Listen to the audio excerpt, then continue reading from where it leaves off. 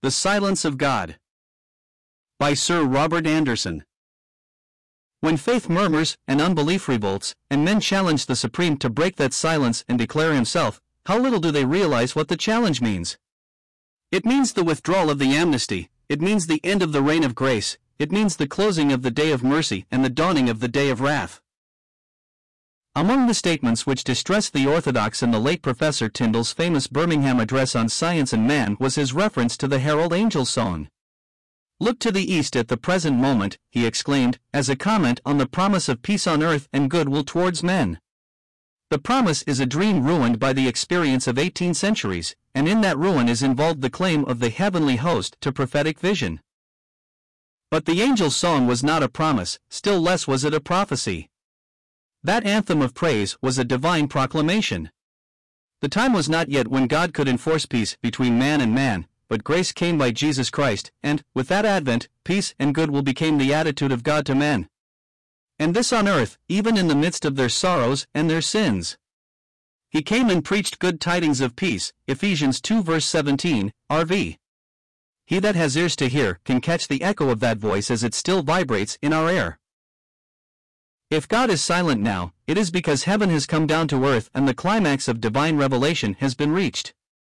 He has spoken his last word of love and grace, and when next he breaks the silence, it will be to let loose the judgments which shall yet engulf a world that has rejected Christ.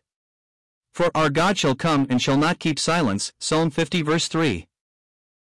A silent heaven is a part of the mystery of God, but Holy Writ declares that a day is fixed in the divine chronology when the mystery of God shall be finished, Revelation 10 verse 7. When that day breaks, the heavenly host shall again be heard, proclaiming that the sovereignty of the world is become our Lord's and his Christ's, and he shall reign forever and ever, Revelation 11 verse 15, RV. Then at last he will assume the power that now is his by right, openly rewarding the good and putting down the evil. In a word, he will do then what men think he ought to do now. If he delays this, it is not that he is slack concerning his promise. God's own apology for his inaction is that he is long-suffering to usward, not willing that any should perish, 2 Peter 3 verse 9. Through the ages until Christ came, the course of human history was an unanswered indictment by which every attribute of God was seemingly discredited. Divine power and wisdom and righteousness and love were all brought into question. But the advent of Christ was God's full and final revelation of himself to man. There are mysteries, no doubt, which still remain unsolved, but they are mysteries which lie beyond the horizon of our world. Of all the questions which immediately concern us, there is not one which the cross of Christ has left unanswered. Men point to the sad incidents of human life on earth, and they ask, where is the love of God? God points to that cross as the unreserved manifestation of love so inconceivably infinite as to answer every challenge and silence all doubt. But, ignoring the stupendous fact that he spared not his own son, the test men give him is whether he complies with some specific appeal urged in the petulance of present need. To believe in Christ is to acknowledge his lordship now.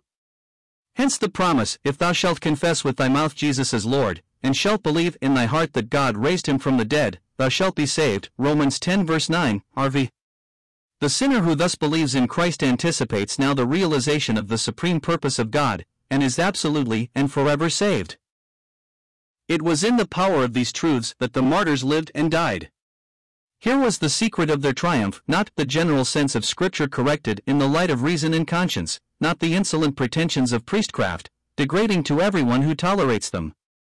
With hearts awed by the fear of God, garrisoned by the peace of God, and exulting in the love of God, they stood for the truth against priests and princes combined. Daring to be called heretics, they were faithful to their Lord in life and death. Heaven was as silent then as it is now. No sights were seen, no voices heard, to make their persecutors pause. But with their vision focused on Christ, the unseen realities of heaven filled their hearts, as they passed from a world that was not worthy of them to the home that God has prepared for them.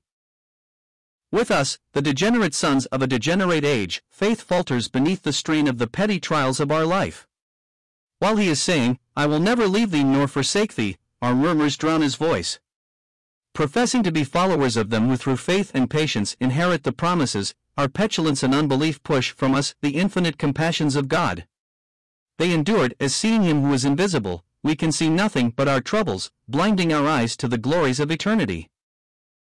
The dispensation of law and covenant and promised the distinctive privileges of the favored people was marked by the public display of divine power on earth.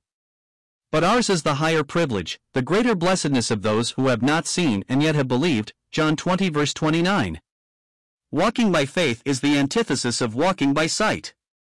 If signs and wonders were given to us as at Pentecost, faith would sink to a lower level, and the whole character of the discipline of Christian life would be changed. The sufferings of Paul denote a higher faith than the mighty deeds of his earlier ministry. Not until miracles had ceased, and he had entered on the path of faith as we now tread it, was it revealed to him that his life was to be a pattern to them that should afterwards believe. 1 Timothy 1 verse 16. What a life it was! The amazing record is given in 2 Corinthians 11.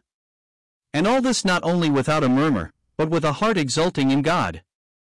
Instead of grumbling at his infirmities, he boasted in them. Instead of repining, he learned to take pleasure in them for Christ's sake. He describes them as light affliction. Thus, filled with glad thoughts of the home beyond and of the glory to which he is calling them, saints can rejoice in him, even though in heaviness from manifold trials. 1 Peter 1 verses 6-7. Men appreciate the asceticisms of religion, penances and ordinances which are after the precepts and doctrines of men, Colossians 2 verse 22, RV. But these have nothing in common with the life of faith. They are paths by which men delude themselves in vain efforts to reach the cross. But it is at the cross itself that the life of faith begins. And the spiritual miracles of that life are more wonderful than any which merely controlled or suspended the operation of natural laws. Greatest of all is the miracle of the new birth. And carrying the truth to others, we find it produces the same results which we ourselves have proved. And this not merely in isolated cases or in favoring circumstances. Christian missionaries have carried it to some of the most degraded races of the heathen world, with results that surpass all previous records, giving overwhelming proof of its divine character. Thus there is a sense in which heaven is not silent. Those who escape from the influence of earth hear the sights and sounds of another world, and with united voice they testify that God is with his people and that his word is true. And when our race shall have been run, we too shall pass from the arena to join the mighty throng, until at last, their ranks complete, the ever-swelling host shall stand, a countless multitude, before the throne of God.